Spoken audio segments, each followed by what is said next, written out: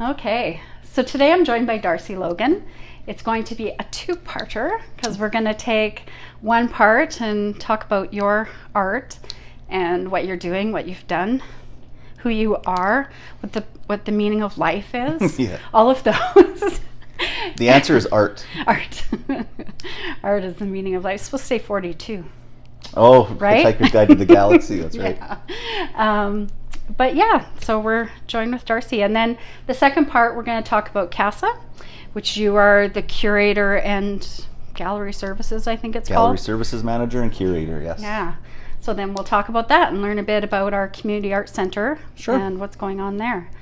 So just to get a bit of background on you, Okay. where were you born? And did you know you were always going to be an artist? I was born in Grand Prairie, Alberta. Yeah? Grew up most of my life in the central interior of BC in Prince George. Yeah?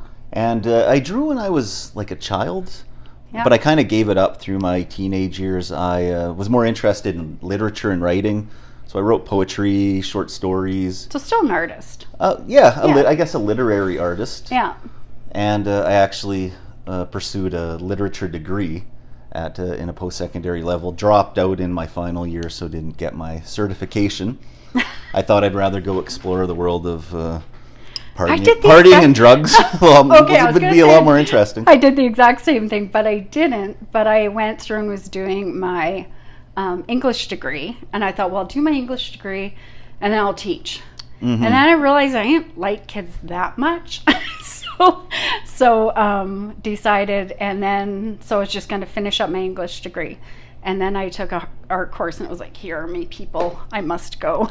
Yeah. And same thing, left it, and it was like, well, no, but I have to do it now. Visual arts hadn't even crossed my mind until I was in my early 20s.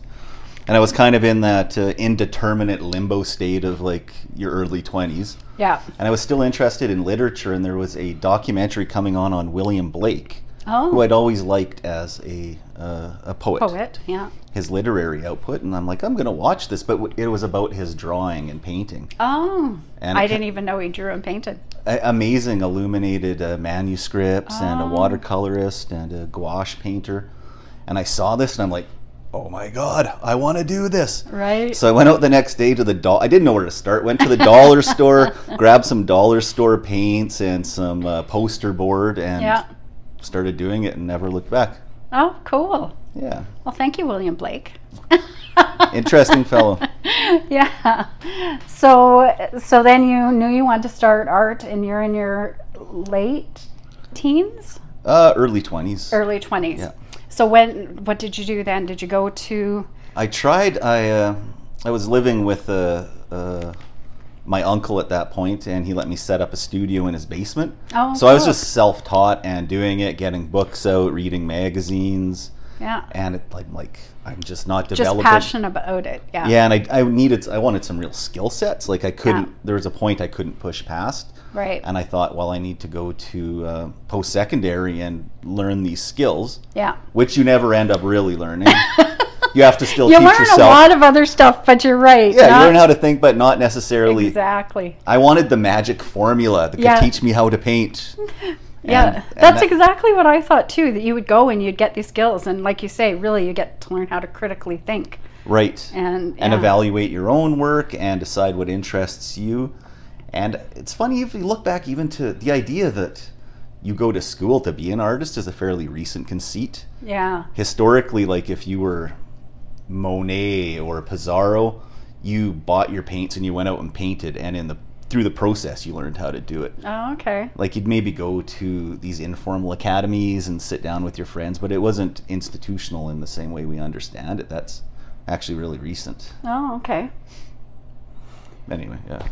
I'm going on a tangent. No, that's okay. It's cool to know that because I mean, when we think about literature and philosophy and all of those that are ancient and have been studied, right, well known, that it's kind of surprising that art itself hasn't been taught as much as I thought maybe it would have. Yeah, there was a time when it was like in a guild structure, so you would become an Right. apprentice and learn that way, but modern art as we understand it, yeah, I'd say probably the 50s. Was Do when you it think really they took off. had like formulas for all of like when you were mixing the egg paints and like stuff like that? Like, Back in the day? yeah. Yeah, and I when think you were they were- using mercury. Oh yeah, closely guarded secrets, right? Like, Yeah. you had to learn your guild handshakes to show that you actually knew how to mix your Viridian green or whatever. Yeah. I can't imagine. We're so lucky now, really. Yeah, it's Pour out of a tube. democratized, but also some sort of commodity fetishism where I don't even know where my paint comes from, how it's made, know. anything, right? Yeah. Yeah. So I met you at the University of Lethbridge. I That's think right. you were just like on your way out when I was coming in or close to that, right? Yes. Because I remember thinking you were like the art star. You guys, Oh. you're that little group. It was like, wow. Well, and I remember too, you were, and I see one of them up there, you were Oh. doing collagraphs of women's unmentionables. Yes. I was. Like corsets and stuff. and Yeah, yeah, inking some them up. nylons and stuff like that Yeah. too. But that's when you were doing. I remember actually when we did critique or whatever, and yours were of, or a lot of them were not. Oh my goodness! Where there was the big war, not Gandhi. That's the only name that's coming to Oh, me. the invasion of Afghanistan? Yeah. No. Wasn't there one about the hotel? It's in Africa. It's a country. Okay, never mind. No, yeah, you're right. I did a whole lot of architecture. Yeah, but it was also about what had gone on. Oh, yes. I was at that point, I was interested in architecture that's built for a specific purpose that gets inverted. So schools that turn into detention camps. Right. Okay. Yeah. Churches that turn into places where there's massacres. Yes. Red Cross, all these things. Yeah. So it would Yeah. be probably one of those. That was in my last year. Yeah. So while I was doing the lingerie and I look at that, I was like, oh, his has all kinds of meaning behind it. It's so political. Yeah, of course, but yours had also a social currency, that's- right? Yeah. That's- Yeah. And it was. And I would look at the political, same way too. and be like, oh, I'm just doing this moody stuff. And she's doing stuff that has some social content and currency. Oh, well, that's cool to hear. Yeah. That's, yeah. But when you left, because you stayed in Lethbridge when you were done university, right? You've stayed here. Yeah. I could never achieve the financial escape velocity with my student loans to get out. And also, I grew to really love Lethbridge. Yeah. I really yeah. like it here. We're really lucky because it's quite the arty city, Yeah. especially for the size that we are. I remember And- reading in a Canadian art magazine article, maybe around 2011, Yeah. and they didn't say it facetiously or glibly, but they're like, Lethbridge has more artists per capita than probably any other city in Canada. Oh, really? And I kind of believe it. Like, yeah. think about we have CASA, the Southern Alberta Art Gallery, Trianon, the Penny Building, Yeah. little cafes that are showing art. Yeah. And that's just the visual And then, side. of course, our university. The University Yeah. Gallery. Yeah. And there's all sorts of performance venues, so there's so many artists here. Yeah. And there's a couple of collectives. I can't think of any of them right now, but there's a couple of collectives that are doing neat little things. Yep. Yeah. And have been many that have flared up and kind of snuffed out over time too. So it's a really fertile place to be an artist. Well, and I think one of the nice things about it is everyone's encouraging to each other, right? Yeah. I don't think I ever felt or came across something that I felt like I wasn't welcome within that. So I think we're pretty good at that, of trying to encourage our up and comings. I think so, and I think our small size helps that. You know. Yeah, yeah. So when did you were at? Okay, I know you're at CASA now, but before that, you were at. All of a sudden, I can't think of the name. The Bowman Art Center. Bowman Art Center. Boy, I'm having a day today. I can't think of any That's names all right. or what anything. It's Friday. That's right, it is. But yeah, and how did you get started there? Just kind of, because the Bowman was a great little tiny not tiny, but small art space that contained so many different things, right? Guilds and classes and Yep. Community gallery space, rentable space. It was basically CASA on a small scale. right. So when they built CASA, it was built to kind of take its place, like Right. with room to grow. But as soon as we moved in there, we were already at capacity Yeah. because we'd been asking for CASA for 20 years. I can't believe we got it, and so happy that we have it. Yeah. We're so lucky. We had, at that point, we had the luxury of a really visionary city council, and I don't think we've had one since, and CASA wouldn't have been built now. Not a chance. Yeah. Which is probably what's happening with our Performing Arts Center. Yeah. Although who knows, in our new council, maybe that stuff like that could happen. You never know. So one thing I remember someone telling me, if you're going to get a job at like an art gallery doing that, you shouldn't do that if you're an artist, because you'll never keep up your practice. And you're pretty much exactly the opposite of that. You've stayed in sort of the administrative part of the arts, but I've always seen you creating art all the way through that and continue to. Yeah, I've always had an active studio practice. The only thing that it's maybe been an impediment is the business side of it. Yeah. That I probably haven't marketed myself the way I might have for my own work, the way I might have had I not spent all day doing it for somebody else, other artists, right? Yeah. Which I really love to do, but yeah, I'm really one-dimensional, like as a human being. What do you mean one-dimensional? It's all art. Like I've got, excuse me being so crass, but I got just like a boner for art. I make it, I think about it, I read about it, I work in the field. Yeah. When I go to a new city, I drag my wife to all the galleries until her feet get sore. I just, it's kind of a totalizing expression of my life. And when do you think that happened? I think probably when I started, just when I was young at that kind of pivotal point. Yeah. And I just started when reading. You were sort of in that basement Yeah, space. And I just realized how important it was culturally and historically and socially and personally, and just how it wraps its tendrils into every facet of our life and in all cultures throughout history. Yeah. You know? Yeah. And your work is still really tied to what you're reading and what you're thinking that way, right? Like it seems to me that you must still read a lot, and that's still affecting what you're doing. Yeah, there's always kind of perennial threads that run through my work that, in fact, my mom gave me a bunch of old journals that I'd written in elementary school, and I still have the same themes and preoccupations. I really haven't grown up much beyond that. I've maybe increased the range of what I can read, but my interests are still kind of the same. Is that right? Yeah. Okay. You gotta love mums who save that stuff and give it to you when you're adults. That's the big stack of things. It was great. So one of the big things that I kind of noticed after university was all your Norse paintings. Am I saying it right? Yep. Norse, right? Can you maybe talk about those a little bit and what attracted you to that? Yeah, I had spent a long time wondering what I was going to do kind of after art school, and I did small one-off projects and busied myself with the Potemkin Collective and other things. And I was really looking for some sort of symbol that or leitmotif that I could use for a series of works.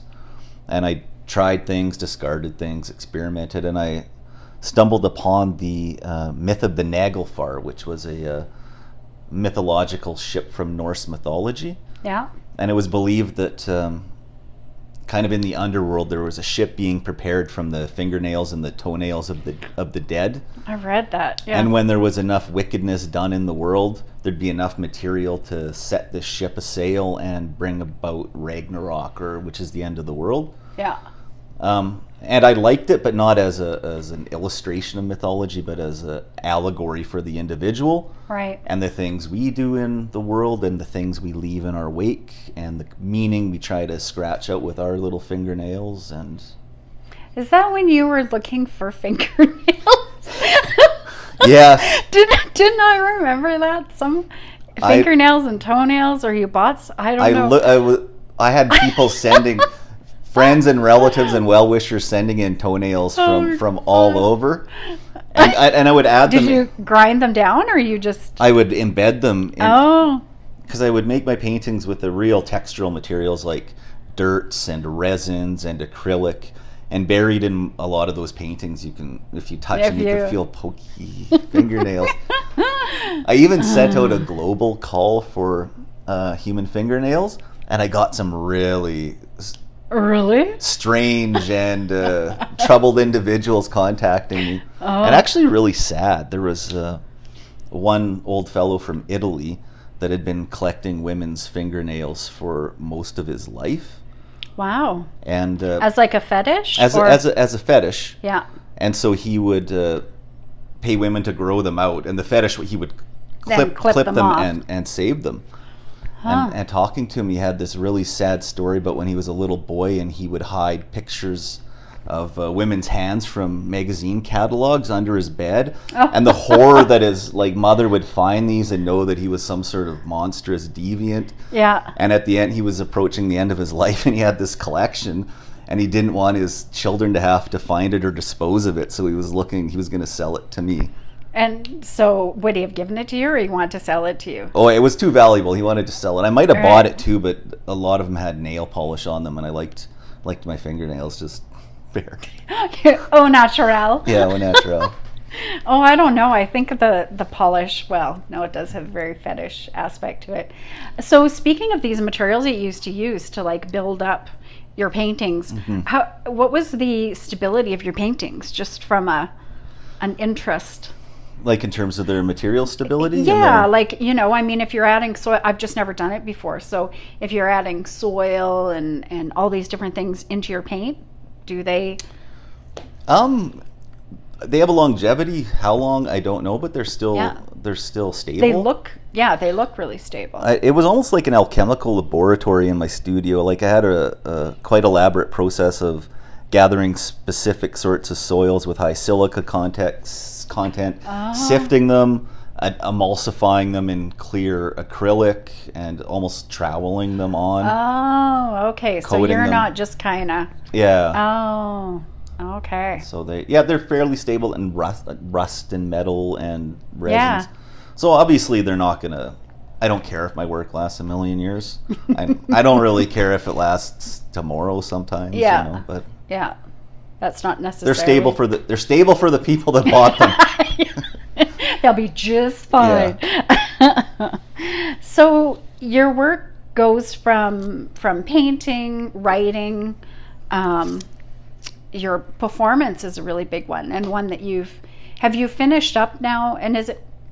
Sorry, I'll finish the sentence pretty soon, I swear.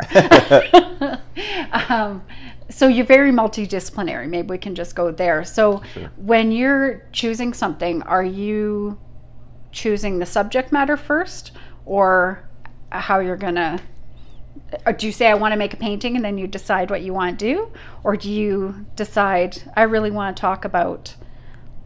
No, it goes from, I would say it from Of course. subject to predicate, where I think a lot of contemporary wants you to go from predicate to subject. Right. Come up with your idea, and then you generate the work. Yeah. And I've always found that a bit stifling for me personally, because there's that initial point of creativity and play that makes it so satisfying to do, and then you reflect on obviously the themes and your areas of research and how it might be relevant. So it's always just things that are resonant with me that I need to get down.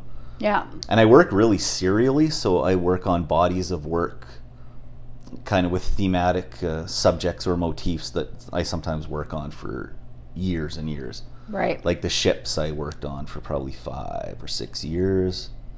How did you know you were finished? When I looked up and I was working on one, I'm like, I just can't paint another one of these boats. I just can't do it. Yeah. And then I threw it aside and Yeah. moved on to something else. Well, I don't think you can count it throwing aside when you've done 5 years worth of work. That's pretty damn good, eh? Yeah. And it runs almost in a cycle. You have this excitement of generating the work and then experimenting and seeing how many ways you can interpret the subject and the motifs, to this sense of kind of banality and boredom about what you're doing, to this sense of disgust that you've done so many and don't want to see another one again. Well, maybe going to performance, you were a magician. Maybe you still are a magician. Maybe once you are your whole life, once you become a magician. Once a magician, always a always magician. a magician. With a collective, did you call yourselves a collective or a troupe or a? Yeah, we were a collective. Yeah. It was a medium, which stood for metaphysical explorations, divinations, and investigations utilizing magic. Yeah. But medium. The medium was the message. Yeah. And you did magic is what your part in the mediums was, wasn't it? Yeah, so we had there was originally was 3 of us, and then it moved on to 4, and we all had these sideshow like tents that we would set up in galleries and other spaces and offer psychic services, essentially. And for me, I'm an absolute skeptic when it comes to that, even though I've read and researched a lot about it. And so I would You still are? I still am. Yeah. And I would reproduce a lot of the effects of a psychic using sleight of hand, trickery, illusion to create this kind of otherworldly experience. Right. Always knowing full well that what I was doing was Sleight of spurious hand. and carnivalesque.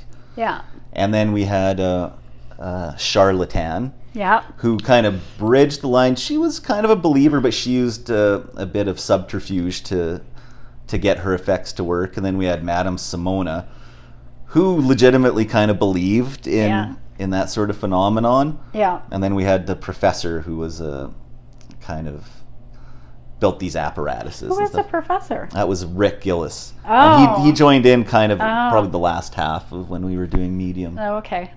Yeah, he'd be a great addition to that. But it was a lot of fun. We did some pretty prestigious ones. We did Nuit Blanche in Calgary in 2014. Yeah. Which there was like 15,000 people on. Is it Olympic Plaza downtown? Yeah. Really? Oh man, we had people lining up to come see our event. It was like, I was afraid there was going to be a riot, and my wife Alexis went and like got barricades and was kind of guiding people through. Yeah, it was just, That's so her. Yeah. It was pretty great. Wow, that's crazy. Because we could only do one person Right. or 2 at a time. Yeah. And you come into this closed tent that's decorated with all sorts of... So people can't even see what you're doing that are lining up. Not really. Mine used a lot of flashes of fire so people could see something happening in there. Yeah, yeah. Yeah, and we did the Works Festival and did some stuff at E-Media and Mountain Standard Time. And Guys got around. yeah, so we did performance, and then we were also object makers. We would do collaborative drawings and make sculptures As medium. as medium, Oh. all on that kind of theme of exploring those kind of liminal states of belief. Right, right. And you mentioned just quickly the Potemkin, and maybe we can just talk about that too, because that was a pretty amazing collective that went through a few different artists even, didn't it? Like groups of artists. Yeah, originally it was founded by Robin Moody, and it was a student gallery that was housed at in the Oliver Building. Right.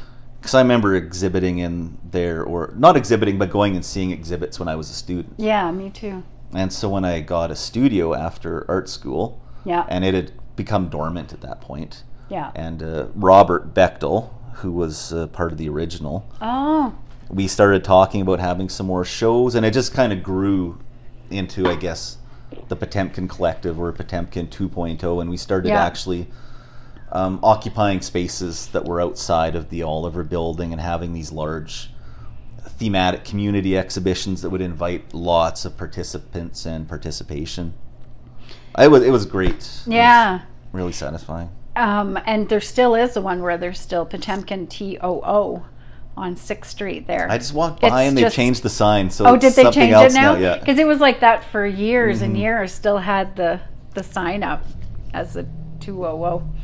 But talk about, I guess we were talking in your, about assemblages, like in your paintings where you put everything on. Do you do that in other forms too, like your printmaking? Are you mostly using wood block? Like, are assemblages important to you? Or just whatever works?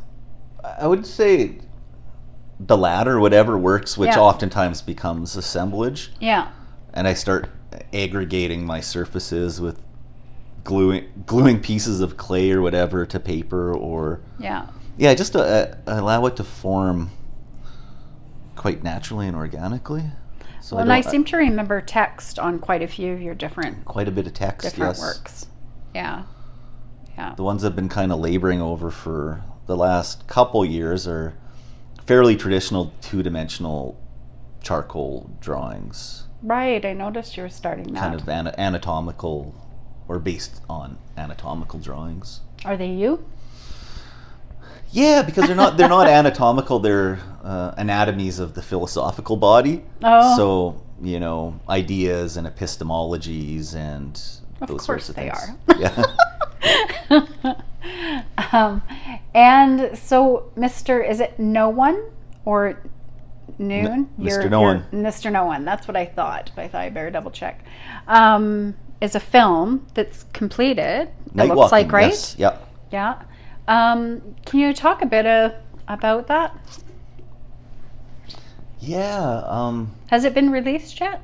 It hasn't. Of course, with everything happening, right? It was a collaborative exercise between myself and 3 other really talented artists, a sound artist and 2 filmmakers. Oh. Brad Gorick, J.P. Marchant, Clayton Smith, and myself. Okay. Yeah, it's really well done. Yeah, they were great. Yeah, super. So I kind of I wrote the script and the general story outline. And you're the star. Starred in it, and they did the lighting, the cinematography, the editing, and then Clayton did the sound. Yeah, I was really happy with how it turned out. Yeah, so great. Yeah, because it's very professional, it's very compelling, and when you see professional lighting and videographers, boy, you really appreciate it, don't you? Oh yeah, because you can really tell yours doesn't. Yeah. And coming from like a visual arts background, so much video art is poorly produced, right? Yes, totally. It doesn't. I've done tons of poorly produced. Same here. You don't need to. You just need to whip out a little camera and do it, right? But when you're working with people whose craft is in film, that takes it in a whole other direction, which is really satisfying, but also really frustrating because the spontaneity and the immediacy that you get as a visual artist doing that, you don't get. Like it can take 3 hours to set up all your things and get 15 seconds of footage. It's just so labor intensive. Yeah, it looks good though. I hope it gets released soon. Thank you. Yeah. Are they still doing film festivals? They are, so we're getting it out to a few of those. Yeah. Now, that started, did it start off, Mr. No One walks through the streets, right? Right. Sort of taking in the streets. Did you started doing that, didn't you, before you wrote your script? Wasn't that just a practice you had, or? Definitely that kind of idea of the flaneur. Alexis, my wife, had gone up to work up north for a year. Yeah. And I was kind of in this indeterminate fugue state. And when all the hysteria and histrionics and hyperbole around the supervised consumption site started, by people that never come downtown, and on both sides of the debate, pro and con, making these proclamations and pontificating about it's not safe, it is safe, and especially the people that were like, it's not safe downtown. I'm like, I don't believe that. So it started as primarily an exercise to prove those people wrong. Yeah. So I started nightly hour-and-a-half long walks that would take me through Galt Gardens, past the consumption site, and in all these areas that people say are dangerous or unsafe. Yeah. And it morphed into just this kind of being a social ecologist and times of introspection and reflection. And that's something that I still do. I went out last night. You do, hey? Yeah. And what did you find? Did you find that did you feel like it was dangerous? Did you notice a shift? Did you? I'd say if there's one overwhelming emotion that I experienced, was probably sadness. Yeah. Like, yeah. I've never ran into any situation where I felt unsafe. Arguably, I'm a tall man, but I don't think that's it. These people downtown are the vulnerable population, are in the throes of an addiction. They don't want to be there. They don't want to be villains. Yeah. I've also had some great interactions and some surreal interactions. And I used to journal it quite heavily and post them on social media. Though someone once accused me of maybe romanticizing the experience of those people on the streets, and I was like, fair criticism. So I no longer publicly put that stuff up. But the film itself kind of, even though it deviates from that, it has some of those themes definitely of what like a white settler observer might see or think about as he experiences that. Though it's more of a kind of existential horror movie, I think. It actually, that's a really good description, because it has, watching it, it has such a night, it has, you're kind of just waiting for the horror to happen. Right. Yeah. But, and maybe it does, maybe it doesn't. Watch for the film. Yeah, watch for the film. And it's called? Night Walking. Night Walking. So there you go. We'll make sure we, well, I don't know, is the link to the film yet? Is that something you're showing people, or it's when it'll be released? Yeah, because there's some festivals that want to have rights of first screening, so we can't kind of publicly put it out there until we've kind of exhausted looking for festival venues to screen it. Yeah. Well, I'm excited for you guys. Thank you. Well, I wonder if now we should take a break and then we'll talk about CASA. Sure. If that's cool with you. You betcha. All right.